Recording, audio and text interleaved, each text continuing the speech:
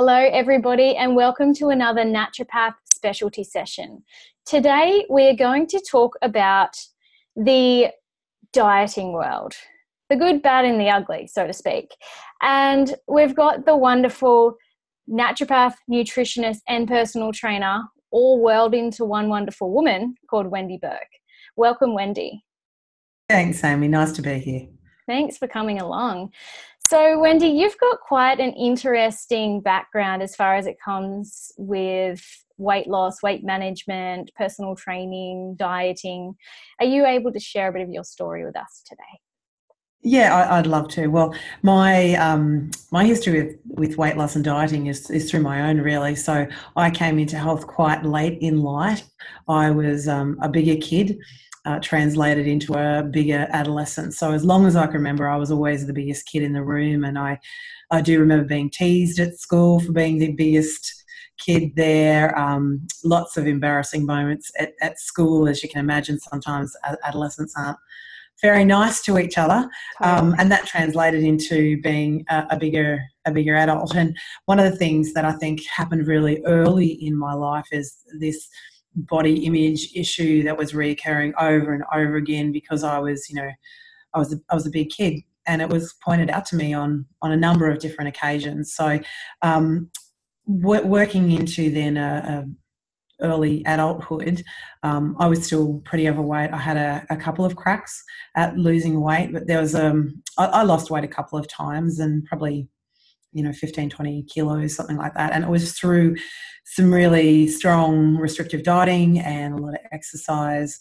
There was this lingering, dislike of myself, I suppose you could say, that kept through the whole way. And I think that there was probably once or twice, maybe for 8 months at a time, that I would have been, say, a size 14. That was the smallest I was at that stage. And when I got quite a lot bigger than that, I got up to a size 22 at one point. But I was married, that would have been nearly 20 years ago now, my first husband, and really that was born out of I didn't like myself very much, and he asked me to marry him, and I didn't think anyone else would actually ask me. So the body image that I had was so poor that it drove me to make a decision to marry this person that I actually didn't like, but I was scared to be alone. So that obviously didn't last that long because I didn't dislike myself enough to stay with someone who was completely incompatible with me. And through the course of life, I met my husband, and I was at a smaller weight when I met my husband. It was one of the times I had lost weight. So let's say I was about, 14, something like that. And we, fell in love, had a baby, and I ballooned heavily out. That was when I was a size 22, I think. With my young son, I had been diagnosed with postnatal depression. We went on a holiday to Tasmania, and I pretty much had what would be classified as a mini nervous breakdown. Mm-hmm. And that was when I said to Dan, I can't do this anymore. I've got to do something. So we made a plan, one of which was to go back on, I was on antidepressants, to go back on antidepressants, find a gym. I originally went to a Weight Watchers style of dieting place. As I was losing weight and exercising, I was recognising things about the way that good food made me feel. I didn't dislike myself as much. I had energy, my brain was working properly, and I'd lost about 25 kilos when I decided that I would like to go and study that nutrition because it made me feel so good, and I was amazed at the difference that just good food made. So I was eating fruit and vegetable. Oh my God, who would have thought how amazing fruit and vegetables can make you feel like crazy. So went back. Totally. I threw in a corporate career that I had, which, made good money. Now in a job that doesn't make quite as much money as that, but that's okay.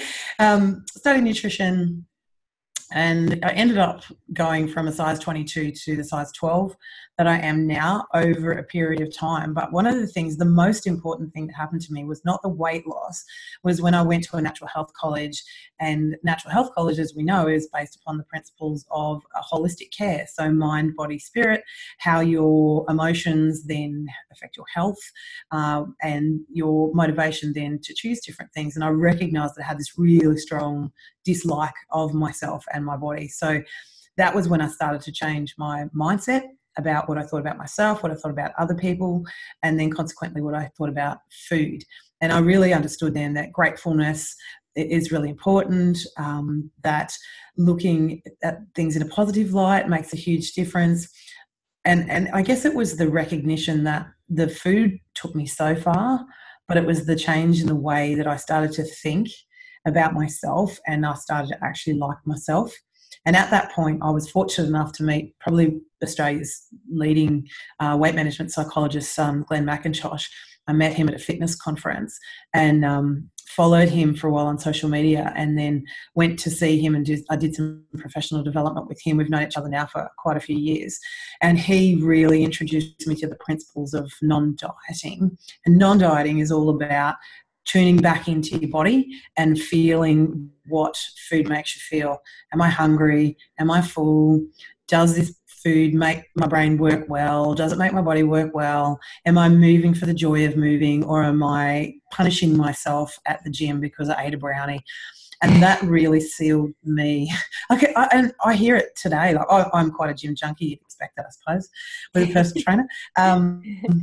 And I hear people go, yeah, I only go to the gym so I can have, champagne on a Friday night. And I'm like, no, that's not healthy. That's not what you're supposed to do. We're supposed to move for the joy of moving. So, and that's, I guess, where I came from here. So I ended up going back and doing naturopathy in addition to nutrition, because I recognised how amazing herbs can be to help the body move in the direction that it needs to go in, and sometimes quicker than nutrition can. And I did personal training just because I really like training. So I thought that I could help people with training principles as well. But that's the short version of that. But along the way, I also had another son. And in the end, my weight loss is about 45 kilos, and I've maintained that now for five years or so. And I suppose the one thing that I always try and say to people is, my life isn't better because I lost weight.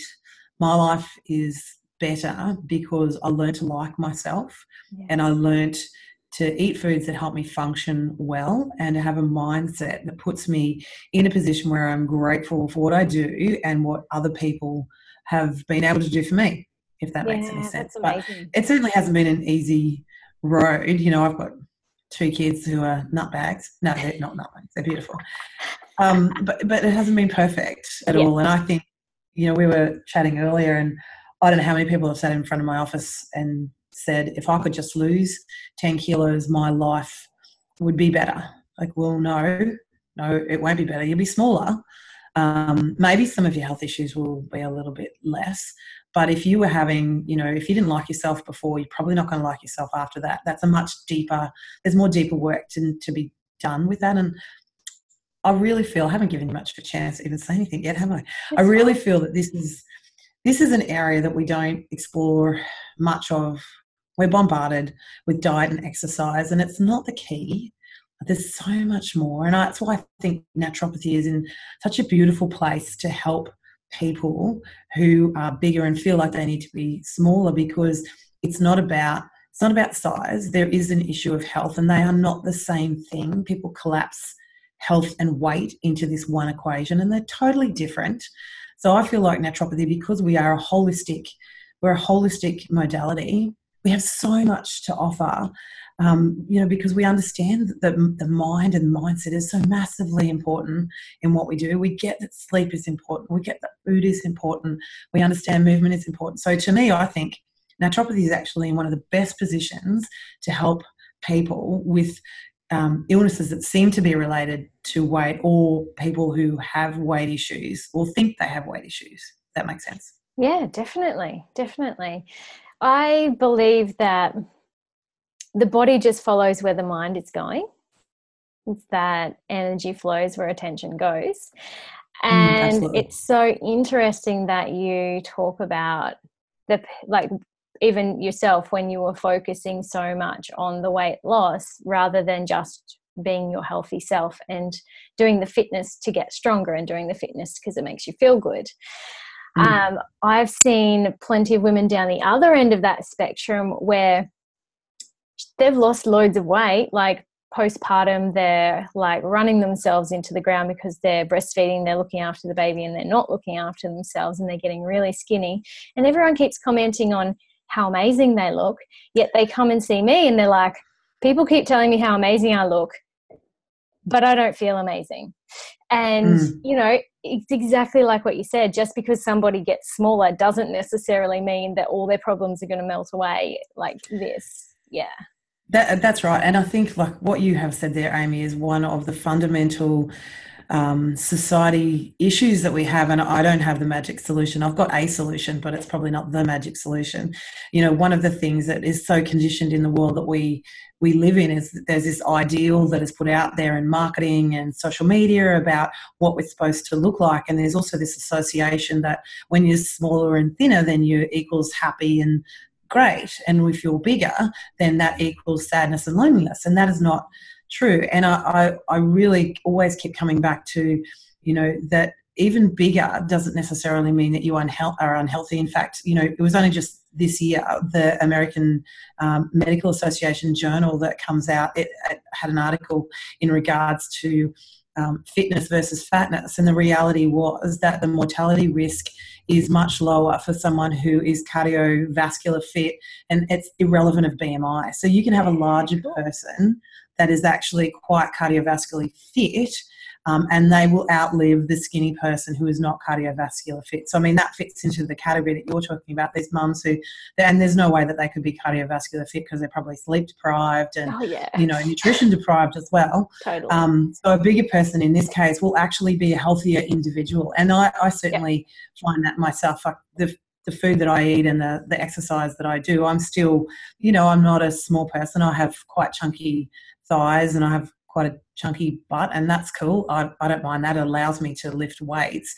But, you know, I look at some much thinner people than I who are inactive and I go, you know, thinness is not healthier. It's just that that's what we are.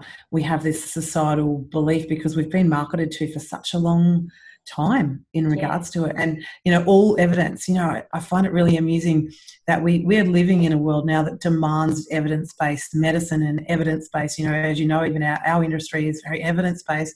And the reality is that every single piece of evidence shows us that skinniness does not actually equal health. Cardiovascular health is more important than the size. And I find it astounding that, you know, the evidence is there. The evidence for restrictive dieting not being a solution is there. I mean, you know, there's journals since the 1950s that have talked about how losing weight because through restrictive dieting and exercise alone will result in weight gain in usually a year and often with more. So the 1950s was the first stat that they came up with, and that's where people will get that, you know, 95% of people who lose significant amounts of weight will put it back on again. But I mean, even in the last decade, there's been, you know, really reputable journal, the American Journal of Clinical Nutrition. They estimate about 65% of people who lose significant amounts of weight will put it back on again. The Psychological Society of America, they talk about 80% of people who lose significant amounts of weight will regain it within a year. And I don't know any other industry or any other profession that would tolerate, you know, a 60 to 80% what I would term a failure rate. Restrictive diets don't actually work long term, but we're so conditioned to this is the only way because we're like, let's face it, it's a billion dollar industry.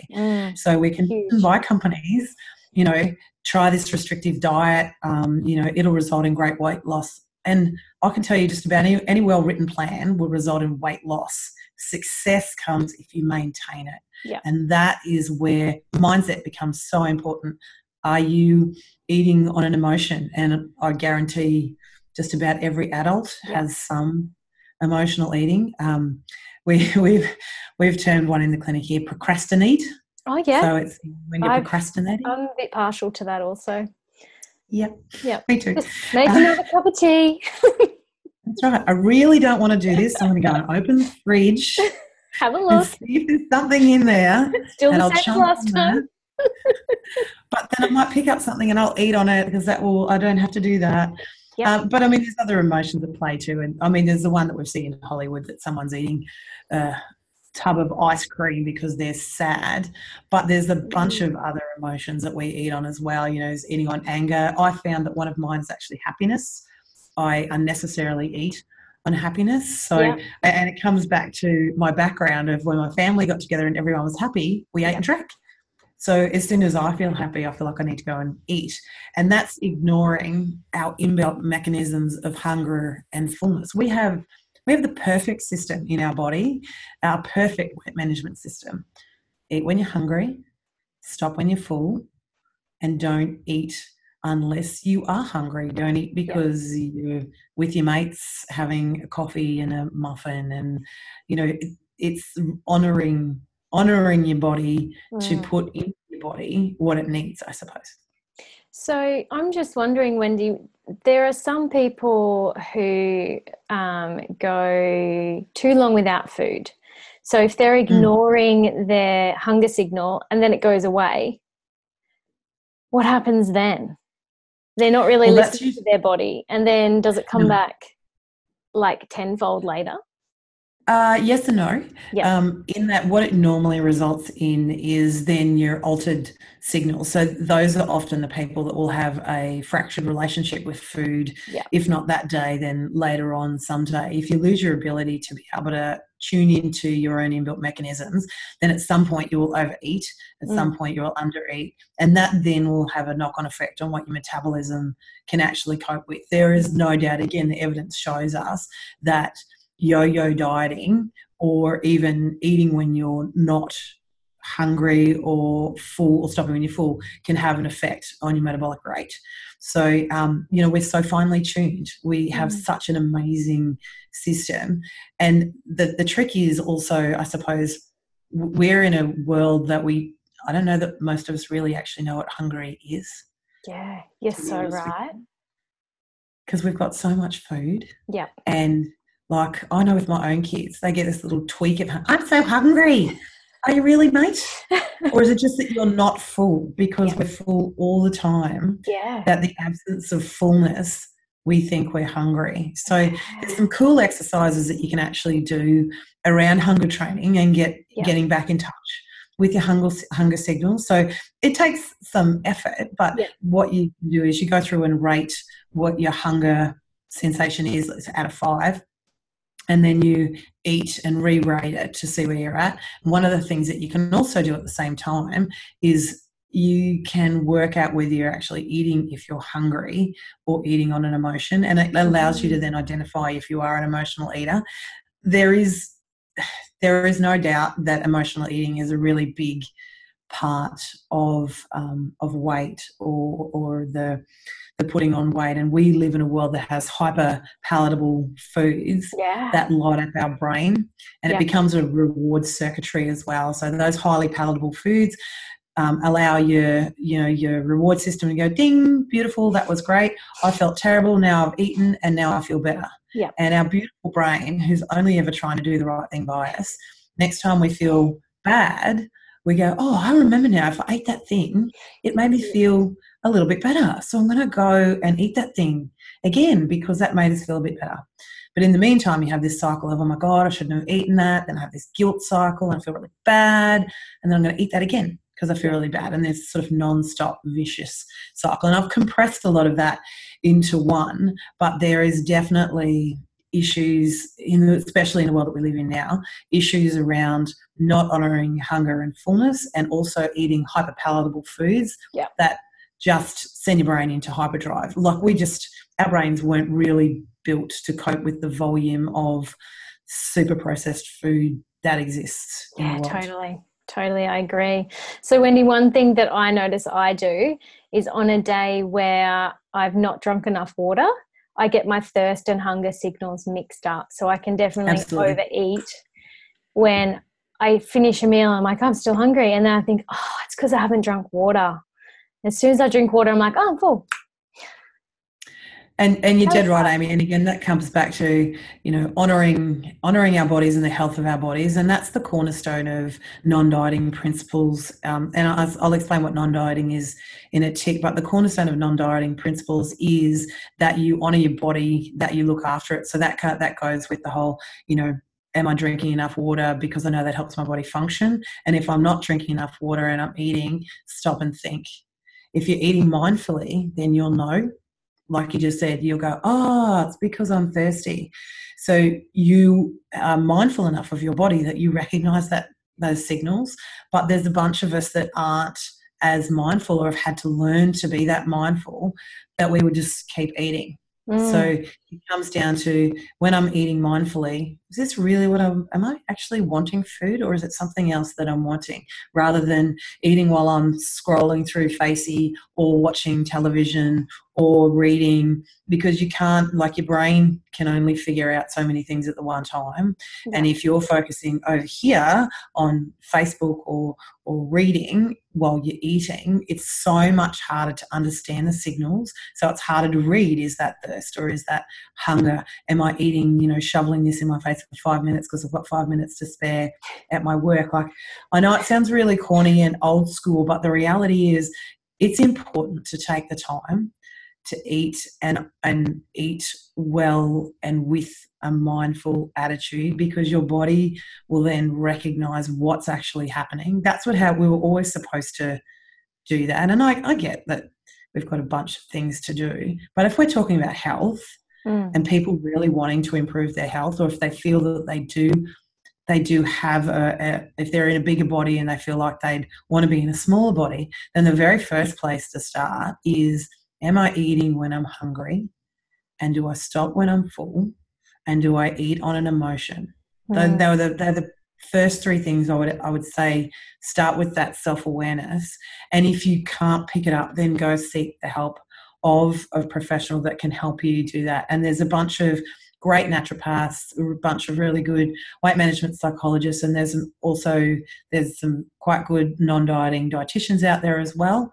But I'm always really mindful of trying to make sure that people understand that restrictive dieting for weight loss will only work in the short term. And I've got no problems people starting with that approach, but you have to do the mind work if you want it to last.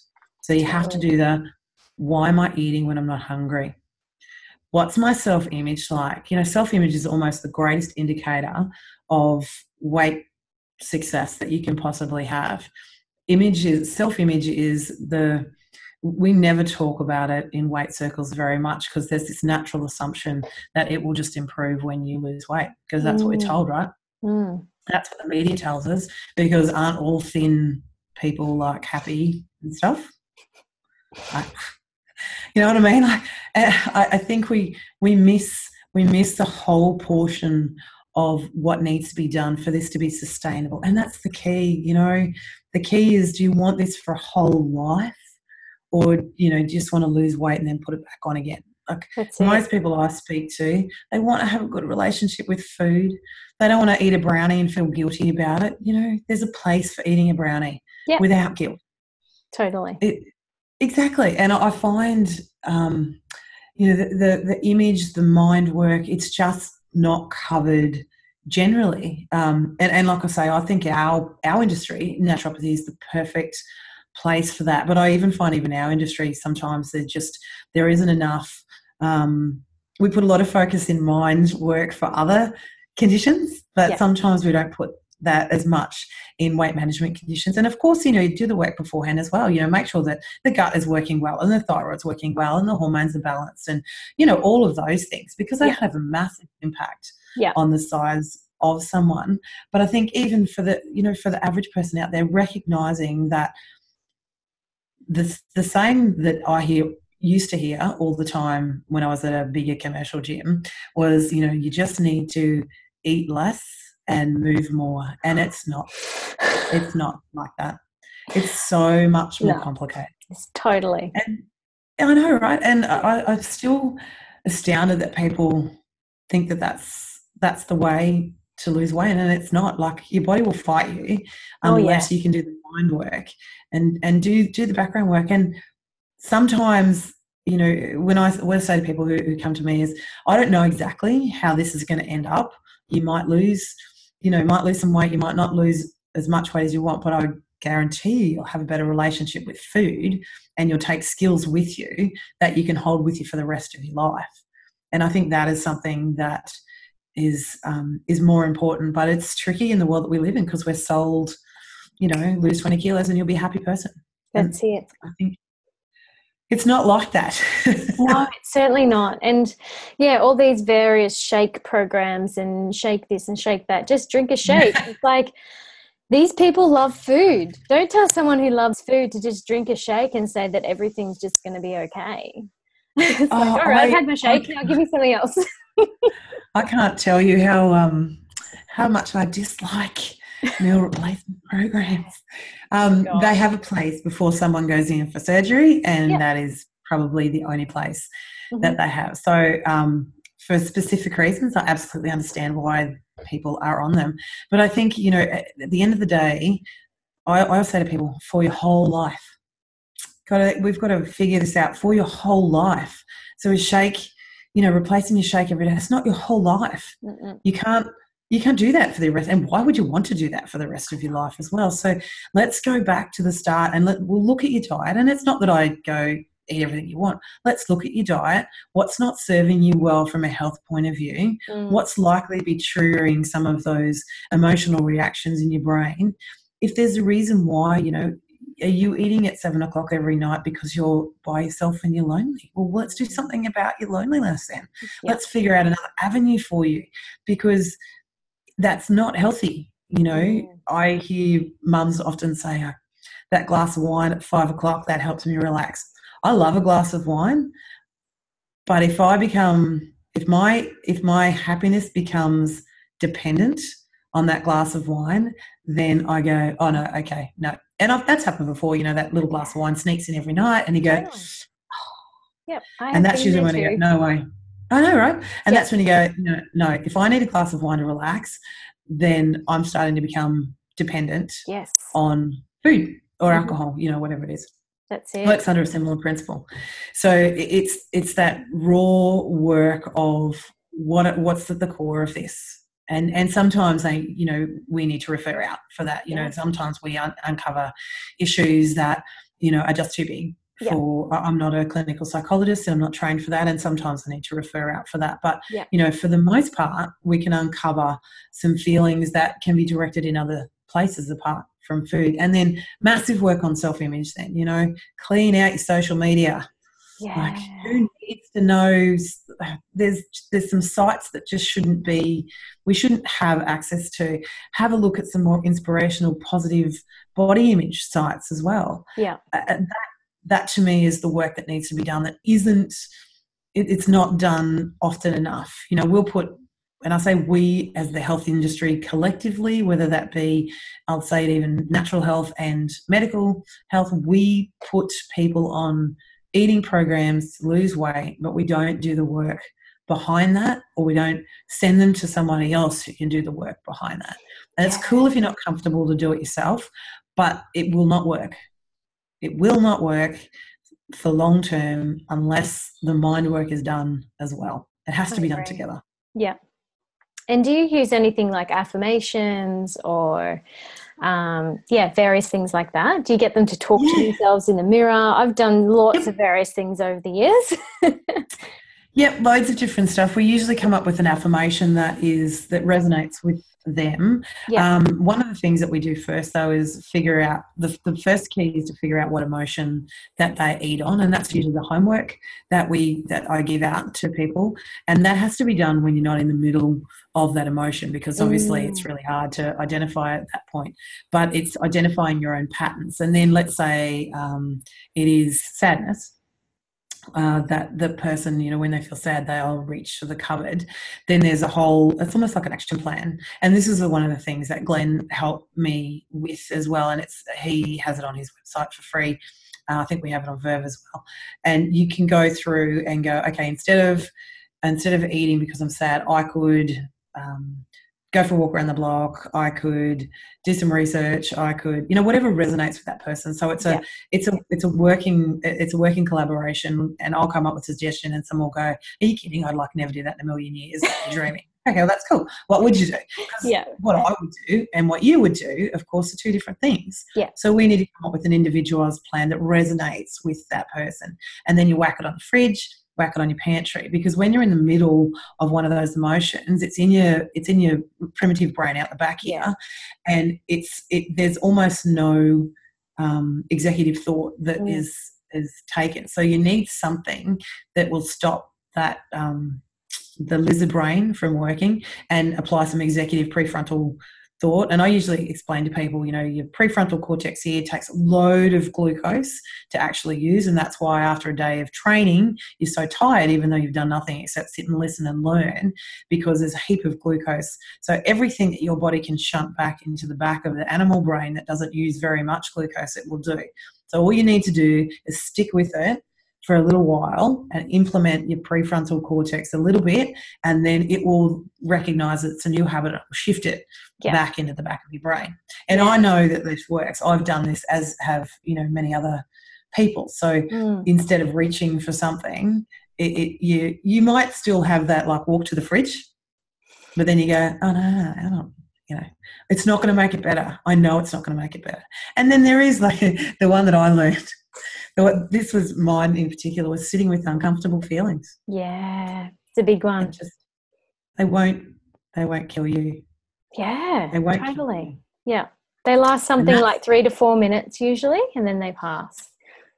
Yeah, and it's hard because we are taught, not to be uncomfortable, and we live in a society that has got every device under the world and solution, and I could Google everything.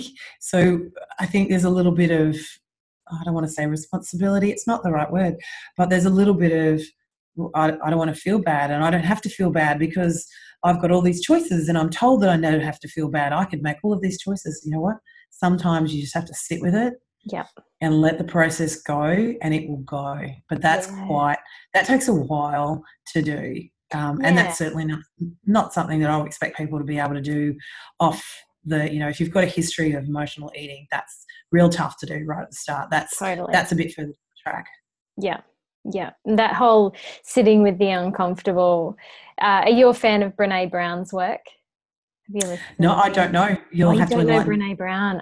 So Brené Brown. I'm actually relatively new to the whole natural health industry because I was like much older when I came in. So there's all of these superstars that I've not heard of. She's not a naturopath, but she's more in the psych sort of world. And so she has written several books, and she has done research into shame and guilt. And you'd probably love her. You got to look her up. I will. What's her name again? Brené Brown. So Brene. And so she talks about stepping into the arena and going through the rumble, and that if you're not in the arena, you don't get an opinion. If you haven't been through the rumble, you're never going to come out the other side. And it's all about, showing vulnerabilities and coming out the growth on the other side. So very much similar to what you were just saying. So I thought, maybe she's a Brené Brown fan. Well, I am now. Yeah. Because that's very close to my philosophy, actually. Yeah. There's a quote, Theodore Roosevelt actually has a quote that's not unlike that. It's a longer quote, I won't bore you with the details, but essentially it goes along the lines of, it's not the critic who counts, it's not the man who points out how the strong man stumbled, it's the person who was in the arena. So it talks about it's really easy to criticise other people and to cut them down, which actually probably brings me to the other point that I would encourage people to do. But it's different when you're in the arena. If you're in the arena, it's you, and you're the only person that matters because you're actually doing the hard work of being in the arena. And it can be tough. It's really tough to change mindset, but it absolutely can be done. I've been lucky enough to have some amazing help that I've been able to do it, but I don't think I'm anything more than the average person. So if I can do it, then I know other people can do it as well. But it does help to have supportive people around you and some good health professionals. Whoever resonates with you, it's really good to be able to hold a good relationship with the person that you're working with as well. Because that's another thing, most of the evidence points to it's a team effort. The more support that you have around you, then the more likely you are to be successful. And I think that's true of most things, really. Totally. We just don't often think of weight management as a bit of a team effort. We sort of think it's a very lonely, I'm on a diet. Yeah. I can't go to your place because I'm on a diet. Totally. And I grew up in a family where it's been generations of dieters, and it's only I guess once I started getting pregnant and having kids, I was just like, ugh, I'm just getting rid of that whole mentality because it just doesn't serve. So, but, we become products of our environment 100%. Very much. Very much so. And I think that would be one of the things that I think people today could walk away with as some really great action plans that they could do without even having to see a professional. The first thing I would say to people is clean out your social media. Because one of the, again, studies have shown, and that's what I mean, there's so much evidence around this, it's crazy to me that it's not out there. Probably because no one would make money out of it. You got it. Clean out your social media, because the evidence shows us that the more time spent on social media, the more likely you are to have body dissatisfaction. Body dissatisfaction is more likely to lead to poorer self-image, which is more likely to lead to yo-yo dieting and or dieting style issues, so eating disorder style issues. So nobody needs to compare themselves to, I don't even know who's good looking these days. Who do I admire? I admire all people like this, like people that have got athletic ability, because I think that's an ability, not a look. Anyway, whoever's cool right now. Clearly I'm old. I don't know what's you know what, Wendy, I don't even own a TV, so I wouldn't be able to tell you either. Beautiful. There we go. So social media is the first place I'd start. And the other thing I think, and this is really hard, try and go a day without criticising a body part of your own body or yourself. And then if you manage that, don't criticise anybody else's, because our kids and all of the people around us, all of our little people with great big ears, learn their body image from everyone around us. And if they hear us criticising ourselves and our bodies or anybody else's, then they think that's normal. And then they will start doing that. And body image, like for me, I can't emphasise enough how body image is the big underlier here. We're talking about obesity epidemics and blah, blah, blah, blah, blah. And I really think that the greater crisis that we are experiencing is a body image crisis. And I think that this is a better place to start than banging on about it's an obesity crisis. Let's start with, what do we think of ourselves? And that's where I use affirmations and things like that. So today I did strength training at my gym, and I'd been actually injured for quite a few weeks. So I lifted a weight that I never thought that I'd be able to because I'd been injured for the last 2 months. So when I was having a shower, I'm like, thank you, legs, for being so strong and being able to hold me through that lift. I really appreciate you. Awesome. Stuff like that. But I don't think there's enough of it. And I think we compare ourselves too much to other people. And we're less likely to engage in healthy behaviours if we've got poor body image. So that's another, there's about another 15 studies that talk about that as well. So this is really well researched stuff. The lack of success of restrictive dieting, really well researched. Body image and less likely to look after ourselves, really well researched. But if you look at the ads for diets, there'll be that, that slight fear of, you're not good enough. It drives fear. So it's actually driving the opposite of what will help us. And I think we're at a point now. I see the tide changing. Actually, there's a bunch of women out there, and you were talking about some of the people you spoke to. I don't know if you've heard of Taryn Brumfitt. She's an Australian. No. Oh, she's unreal, and I would encourage every single person to follow her. So she won one of the body sculpting competition. So she had a really poor self-image, thought she'd enter this competition, trained for it, looked awesome on stage, and she says it was the most miserable I've ever been in my life. Was Oh, on I stage. have read about her. Yes. Yes. Yes. Yes. Well, she's just released a new book. Embrace is her book, and she is Oh, yeah. great. So I see the tide changing now. I think people are Yeah. tired of being put in a box, and they're tired of being told that they should dislike themselves because of the way that they look. And I see that as nothing but positive. Yeah. Because if you look at, like, there's such a massive stigma around weight that if there is indeed all of the health issues that are apparently associated with larger people, all the stigma around weight means that they're less likely to seek help from health professionals because they feel they're going to be criticised, which is what has been the case in the past. So it's this terrible cacophony of media and social issues. But I reckon we start with body image. That's I think where everyone should and could easily start with. Yep. Yeah. Ours and everybody else's too. Oh, totally. I love that. I love your approach and the simplicity of it. And like you said, it's not the easy road by any means, but it's the long road. It's the longevity. It's the sustainable way. So if somebody wants to live a healthy life and feel good in their skin, well, this is the better way to go. Yeah, and this is a gift that you can give yourself lifelong. Having a good relationship with yourself is the cornerstone of making good decisions for yourself as well. I mean, I know how many poor decisions that I made because I didn't like myself. My first marriage was very clearly one because I didn't like myself and I was afraid to be alone. So I married a person I didn't like. So there's a bunch of decisions that we make out of dislike of ourselves. And I think, if there was a better, if we could obtain better body image, and there's a bunch of organisations also out there that can really help with this. Butterfly Foundation do an excellent job as well in regards to helping people with body image.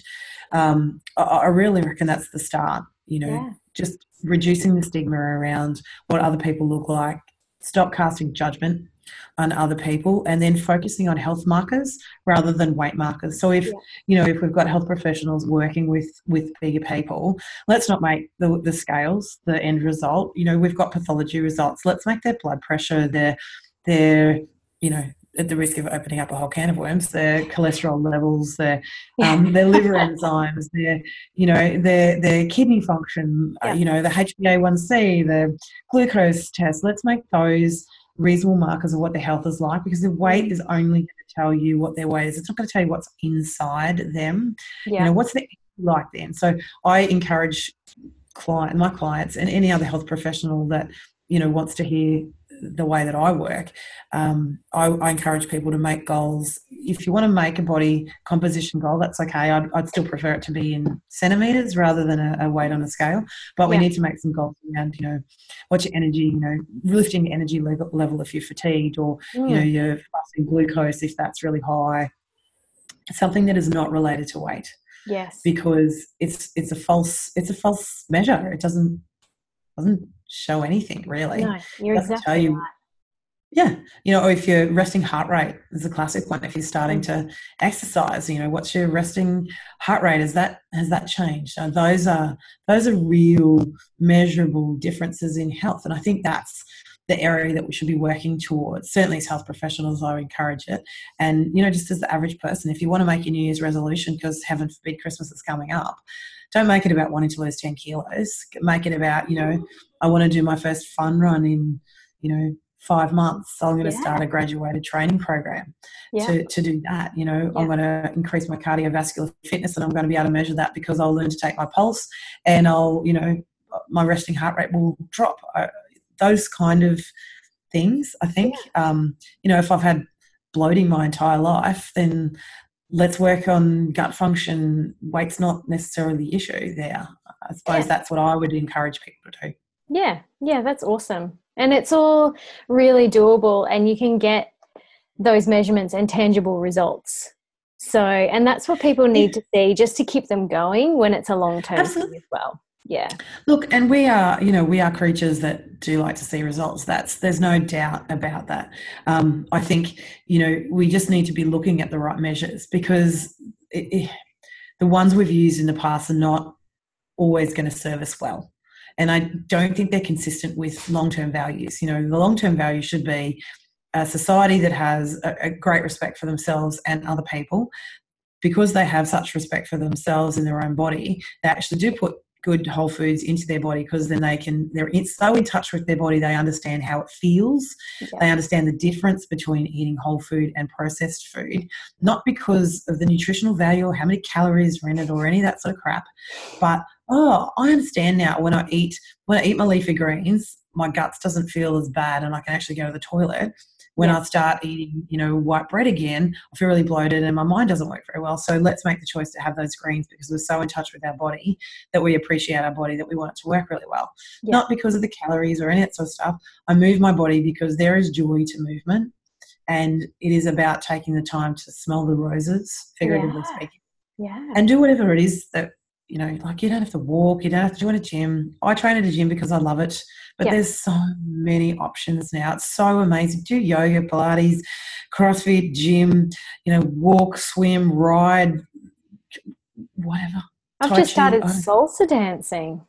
Oh my God, yes. So fun. That would be so cool. Yeah. So yeah. I did something, what was it? It was so unreal, but I couldn't find one that was locally to me. And it was a combination between dance and a therapy dance. It was so fun. Oh, is it called Nia? That's it. Yeah. That's so fun. It was really so fun. And super feminine and just letting you just like move with your body. It's amazing. And so there's finding stuff like that, that never used to be considered exercise. And you don't even have to use the word exercise, just like move your body. Movement. So I for that reason, I try and use movement. Yeah. So let's just move. We just need to move. Lights out yoga as well. That's not lights out yoga. Lights out dancing in the dark. One of those. But they basically turn the lights down and just put some music on and everyone just dances. So good. So there's a little bit of light, enough so you don't like smash into people, but not so much that you feel self-conscious about what you're doing. Yeah. Lights out. Oh, what is it? Lights out lycra. That's right. Yeah. And that's in quite a few different places now. So there is a bunch of stuff that's out there. And those ones are alcohol and drug free as well, which is good. Yeah. And that also, the interesting thing thank you for bringing it up too. It rewards for yourself. They need to be non-food related. Yes. And I find that really tricky even as a parent because, we'll have a treat, we'll have a brownie. It comes out of your mouth because that's the thing that you say. But, well, that's right. But you know what? I'm not a dog. I don't need a treat. If I want to have a brownie because I actually really want to enjoy a brownie, that's fine. Yeah. I just really recognise that it's a sometimes food because if I have it all the time, it changes the way my body feels. Yeah. And it changes the way my brain feels. Yeah. And then it becomes those sometimes foods terminology rather than the terminology of treat food. There's no good food. There's no bad food. There's just food. Yeah. There's food that probably help my body move better and there's food that's not as good for my body. But even all of those, because if I eat bad food, does that make me a bad person? No. Cheat day. Yeah, cheat day is I dislike that word. I dislike it. What am I cheating on? Yeah, I know, right? Why do I need a cheat day? I'm not a cheat. Yeah. Just be healthy. Yeah, or just, if I want my brownie, I have my brownie, but I stop at one. I eat it mindfully. Yeah. I eat it so I enjoy it. I understand exactly what it does to my body, and I appreciate the reasons why I stop at one. Yeah. I'm going to go about my life, and I'll have, whole food for the rest of my day and for most of the next day. But certainly I don't withdraw any food out of my diet because it's supposedly a bad food. I just recognise what it does to me. So choose not to eat it all the time. Yeah. Yeah, that's perfect. I think that's a great way to approach it. That's how I tend to approach it too, most of the time. And then, sometimes things sneak in and I'm like, oh, we bought some chips last week for a party and we've been snacking on them every day this week, Yes. stuff like that. And I just go, oh, Yes. okay, so it's time to like just get rid of those. And I've just come back from it's school holidays. I'm not sure if it's so it's school holidays in Queensland. I just realised you're in Queensland as well. It's school holidays here, so I've just come back from 5 days with my family.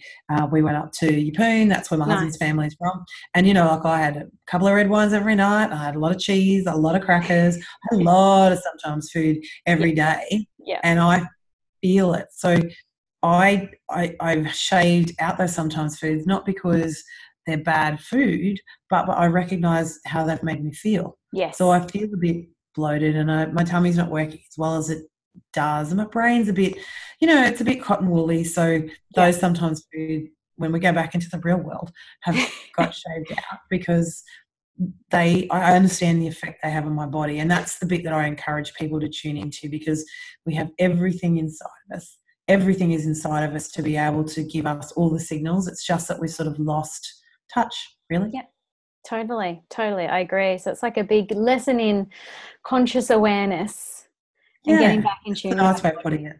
Yeah, it's nice. And it might sound really simple. I think for some of us in this industry, we sort of take it a little bit for granted, but I think there's a bunch of people out there that could really use some of the philosophy that we have as naturopaths, because I think we recognise the importance of balance, and all the good naturopaths I've ever spoken to understand that the world is the world and we need to live in the world. It's not like we can isolate ourselves in mung bean eating communities, but it is about balance, and it's really about being in touch with your body. And certainly I know one of the things at our clinic here is we really try and teach that knowledge to our clients so that they have that knowledge themselves. So the idea is that they can be self-managed in the end, and they don't need to see us all the time. So I think we do that really well, and I still go back to, I think this is actually a perfect industry to help people who feel they have a weight management or a weight issue.